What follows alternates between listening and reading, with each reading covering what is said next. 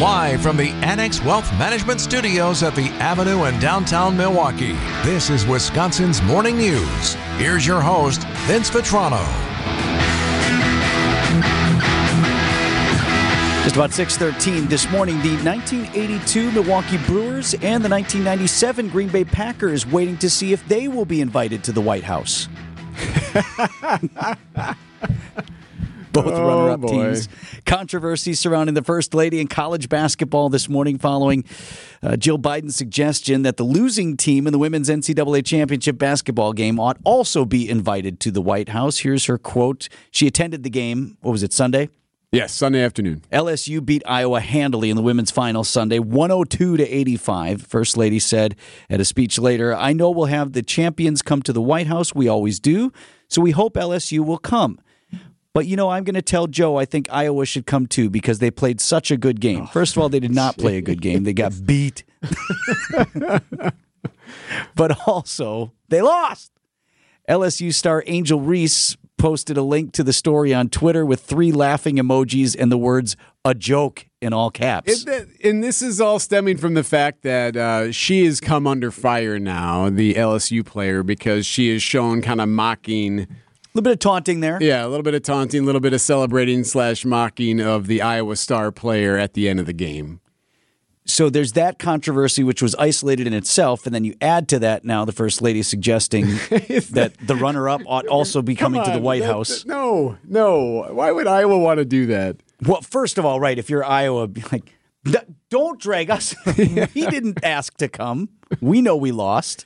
And this is just perpetuating the issue that's already at play, that some feel is already there. That now you're going to celebrate this team that LSU was upset about getting more attention than them to begin with, and now you're going to invite them to the White House for no reason. Reactions on Twitter varying from discussion about participation trophies. Who else ought to be invited? As I joked, right? What other second-place teams? What about the club volleyball team in Division III? That you made a great point, though, that this cloud LSU's upcoming visit to the White House. Oh, absolutely. Now, if you're LSU, there's all this crap floating around. There are also a lot of allegations of white supremacy, and she only wants to invite the largely white team, and we're the black team. There's some racial elements all that in there. Yeah. It's all thrown in there. So now, if you're LSU, do you want any part of that? Oh, jeez. Look. It's real simple. The team that wins gets the invite. That's that. You know who the luckiest people are from all of this? The referees, because they were terrible that game, but no one is talking about that. Right, they're off the hook. 6:15 on Wisconsin's Morning News.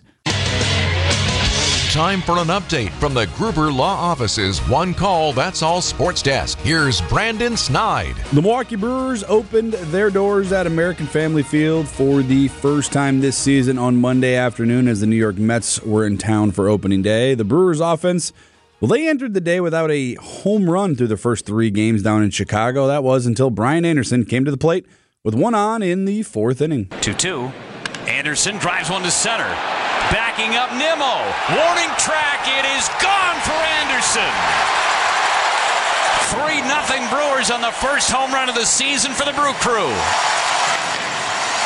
Jeff Levering on the call right here on WTMJ. That would just be the start of the offensive surge for the Brewers, with the bases loaded in the 5th inning and the score already at 6-0. That's when rookie infielder Bryce Terrain came to the plate and welcomed the Mets to his show. Tommy Hunter deals again to right and deep. Get up! Get up! Get out of here! Gone! He just hit one out of here with the bases loaded. Bryce Terrain, wow, with family sitting in on this one, just hit one out of here. Terrain led the offensive surge for the Crew, going 2 for 3, had a walk, and batted in 4 runs. Freddie Peralta did get the start. He had a gem, too, going 6 strong innings, allowing no runs, and striking out 7 on his way for victory number 1 on the season. After the game, manager Craig Counsell talking about his rookie's big moment and his big day in front of his home crowd. Yeah, I mean, for anybody, that's a little bit, you leave your body, you're out. It's not a body experience. I'm sure when you tell him, he'll say his trip around the bases, you don't feel it, you don't remember it, you feel like you're walking on air, you have no idea where the ball went. That's, you go a little blank there, and you try to soak it in, but I'm not sure you do, because it's pretty special. So it's an incredible feeling. His feeling around in the bases is an incredible feeling. Think of all of it: first homer, grand slam, opening day. That's a lot to check off on one swing. With the win, the Brewers improved to 3-1 on the season. They are back at it tonight. Wade Miley is slated to get the start against the Mets. Max Scherzer. First pitch is set for 6:40. You can catch full coverage right here on WTMJ, the home of the Brewers, beginning at 6:05. And over to the NBA, where the Bucks enter today with a 2-game lead for the top spot in the Eastern Conference with only 4 games to go.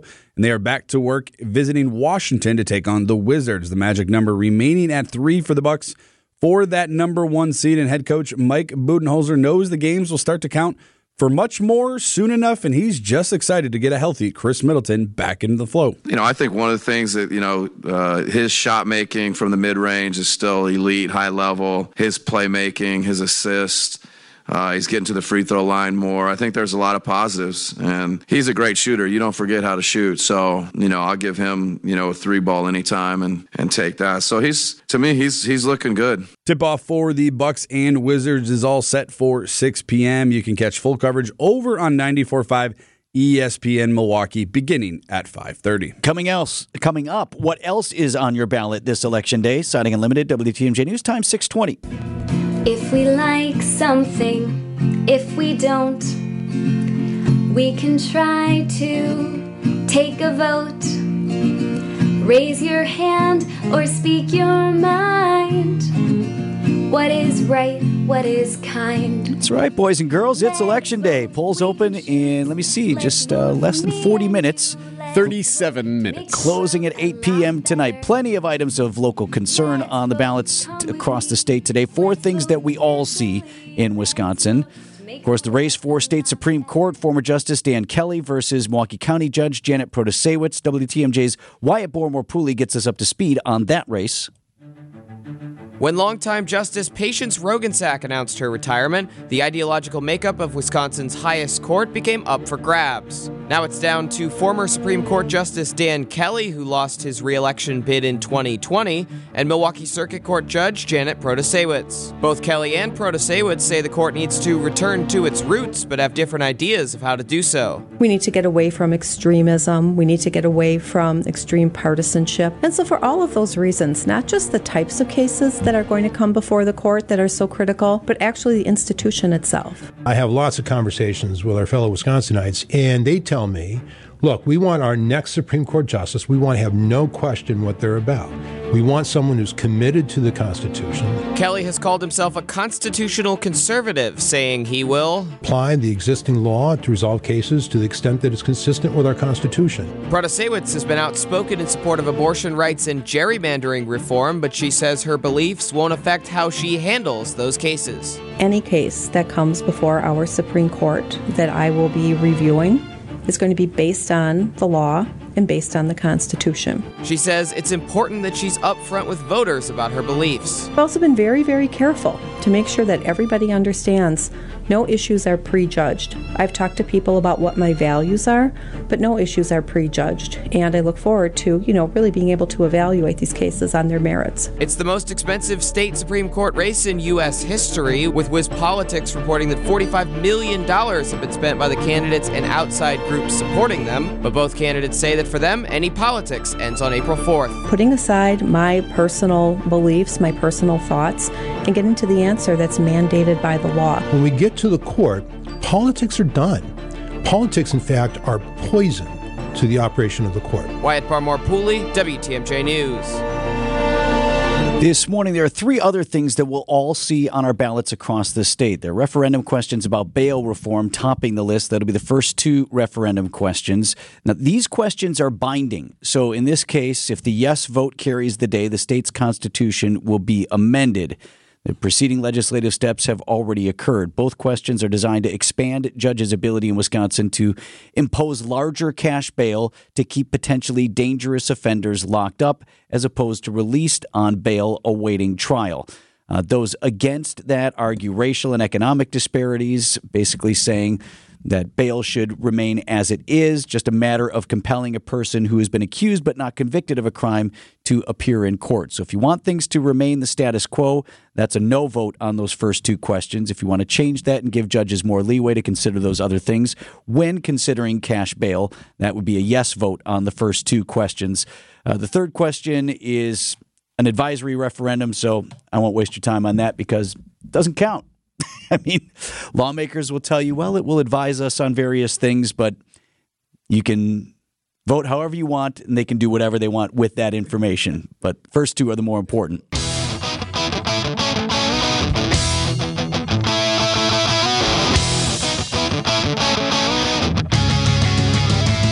I still got my check marky.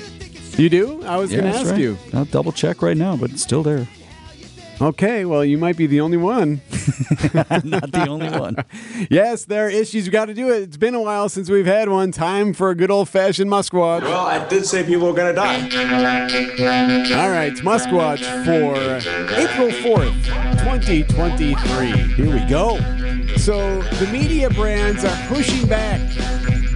If you did not pay attention to Twitter, and I know that there are a lot that don't, even though there are a lot that do, if that makes any sense. Yeah, no, I know what you mean. There are a lot of media brands that are rejecting the $1,000 a month Twitter checkmark. So in order to look like you're verified, in order to look like you are a true member of Twitter to get all the perks and benefits, you have to pay for it. Well, the media brands and other brands are saying, no, I'm not going to pay for that. That doesn't make sense to pay money so then you can be considered a certified member of this social media thing. When verified used to mean, hey, this is a legitimate person, place, right. or there was thing. A process in which you could engage Twitter saying, would like to, I think you could apply for the check mark and would say you'd have to sort of verify your credentials. And a lot of members of the media are included in that because people want to know, are you really Eric, or are you really Vince from WTMJ, or are you just someone pretending to be, et cetera, et cetera? So the New York Times, among those saying, we are not planning to pay the monthly fee for checkmark status for our institutional Twitter accounts. We're also not going to reimburse reporters who use Twitter Blue. Politico says the same thing. They're not going to pay for you to subscribe to Twitter Blue. You may, of course, enroll at your own expense. That's what Politico is telling its folks. In the future, a checkmark will simply mean you are paying for benefits such as longer tweets and fewer ads. That's what Politico says, so why would they pay for that? Insider saying that, LA Times saying that. However, what's interesting is that Twitter is going to allow some of their biggest advertisers to have free checkmarks. Okay, well. So they get to have It's a business. But Elon Musk saying, hey, no, this is how we're going to roll. So but I feel like they've been threatening to take the check marks away for months. And then, like, every morning I wake up and it's still there. And you still have yours. Yeah. See, I feel like I've heard other people say they're quickly disappearing. Well, I must be really high up there in the Twitter lexicon. Of course you are. That's Twitter Watch. I'm sorry. That's Musquatch. Musquatch for Tuesday, April 4th. Well, I did say people were going to die. Time for an update from the Gruber Law Office's One Call, That's All Sports Desk. Here's Brandon Snide. Behind a strong start from Freddie Peralta and a first career grand slam from rookie Bryce Train, the Milwaukee Brewers beat the New York Mets by a final score of 10-0 on opening day. Peralta went 6 strong innings, allowing no runs and striking out 7 for his first start of the regular season. With the win, the Brewers do improve to 3-1, and they are back at it tonight. First pitch is set for 6:40. Catch full coverage right here on WTMJ beginning at 6:05. Over to the NBA, where the Bucks enter the last week of the regular season with a 2-game lead for the top spot in the Eastern Conference, and they begin in Washington to take on the Wizards tonight at 6 p.m. Catch full coverage over on ESPN Milwaukee beginning at 5:30. And finally, over to college hoops, where a champion has finally been crowned as the UConn Huskies clamp down and take down San Diego State in the NCAA Men's Championship by a final of 76-59 for the program's 5th title in school history. It's time for Extra Points, a sports opinion commentary on Wisconsin's morning news. Here's Brendan Snide. The Milwaukee Brewers are off and running, starting their regular season with a 3-1 record. And in case you missed it, baseball world, Bryce Terrain says hello. The Brewers' former first-round draft pick made his home debut in front of his family and his home crowd on Monday afternoon, and did so in a way no one will ever forget, even if he may have. On Monday, Terrain hit his first career home run and his first career grand slam, all with one swing. And before he finished rounding the bases, you sit back and you realize it's another homegrown star being born right before our very own eyes. We've seen this story before, though, Milwaukee Brewers fans. You don't have to look far in history to see the impact and trajectory a rookie can have on this organization. Ryan Braun, we'll go with J.J. Hardy, maybe some Ricky Weeks, and even Prince Fielder, just to name a few, more recently a few. Prior to the season, my expectations for Terrain were pretty much mild. I did not expect him to come in here and make the impact both on defense and offense in the manner he has, and really as quickly as he has. For me, the talent was always there, right? You don't have to look far in the minor leagues. He flew through getting to AAA as a 21-year-old. I just thought it might take a little longer than 4 games to have the impact he already has had on this team. It hasn't taken me long to realize he has the it factor when we talk about pro athletes. He's got the swag. He's got the eye black on. He's a defensive genius. He's always a threat at the plate, as we saw on Monday afternoon. And don't forget about the speed the kid presents when he gets on base. It's quite remarkable, to be honest, and by the looks of it already, it could be the beginning of something magical in Milwaukee for many years to come. Based off of what we have witnessed in the early stages of this season, again, only 4 games, but the Brewers are looking to be in excellent shape for not only this season, but for their future in years to come, with Bryce Terrain leading the way thus far. Bottom line, Milwaukee, you don't have to look far. A star is being brewed before our very own eyes. And if you're like me, I'll be taking Craig Counsell's advice and snagging that number 0 jersey the next time I visit American Family Field. And you, well, you should too. At 6:53 on this Tuesday morning, a lot of advocates for women's sports are likely frustrated with this week's narrative. We're just coming off the highest ratings ever for women's NCAA basketball final. Sunday's game of victory by LSU over Iowa, 102-85. But then quickly conversations turned into the taunting actions of a winning player, and then suggestions most recently by the First Lady that the losing team ought also get an invite to the White House. 2-time Sports Writer of the Year, Lori Nickel, is with us this morning. On my first point first, Lori, people paid attention to the women's NCAA tournament this year in greater numbers than I ever remember. Like, regular old sports fans were talking about it. It was great, but I mean, some of us have been following this for decades, so I'm not sure why there's a shift. We noticed that with the Olympics coverage last year as well, that more people were following women's sports, and maybe this year with UConn and some of the other powerhouses that have always dominated the game, maybe with the shift of other powerhouses that have taken over, maybe it's just drawn some more interest. I don't know, but I mean, women's basketball has been really good for decades now.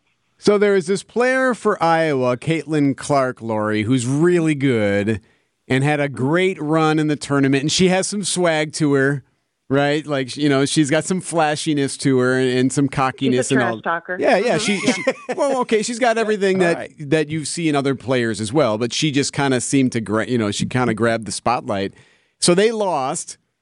And then the LSU player, Angel Reese, kind of is seen, I don't want to say mocking or taunting or celebrating. A little bit of taunting in there. Kind of staring at her, celebrating and doing some of the same, hand motions back to her. And that's what started this whole thing off. I guess for me, I don't know how to feel about it. I guess that's just where we're at now, where people just kind of celebrate in their own way whenever they do anything well.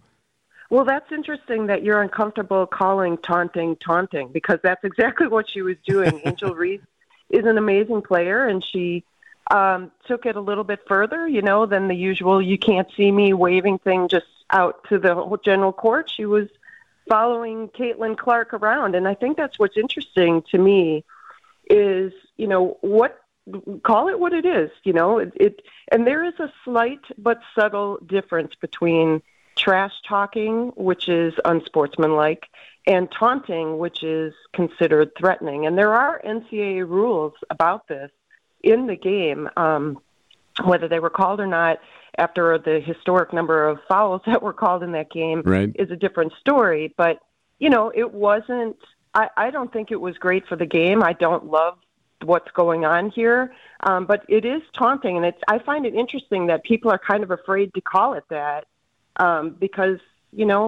just don't be worried about gender or all that kind of stuff. Just be honest. They're athletes, competitive. She got angry. She had something to say, and she said it.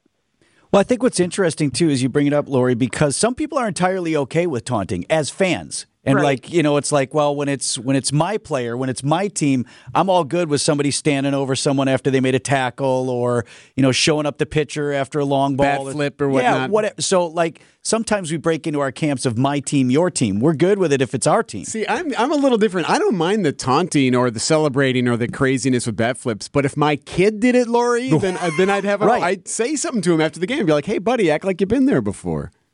Totally. If either one of these girls were my kids, they would be so sick of me. I would be in their car, in their apartment, and I would be lecturing them to death about this stuff because I care about the purity of the game. And the fact it's a crime that we're not talking about the fact that LSU had 5 women scoring in double figures for this game for a 100-point game. We're not talking about the fact that they shot 65% from three-point range. We're not talking about the fact that there were 15 steals between both sides, that it was a great game, and instead we're talking about how you hold yourself, how you carry yourself. And if you like taunting, then, that's interesting because that's not how, the NBA doesn't allow it. The NFL certainly doesn't allow it. Why do we have these rules that prevent that kind of thing? And you don't want it to escalate into fighting,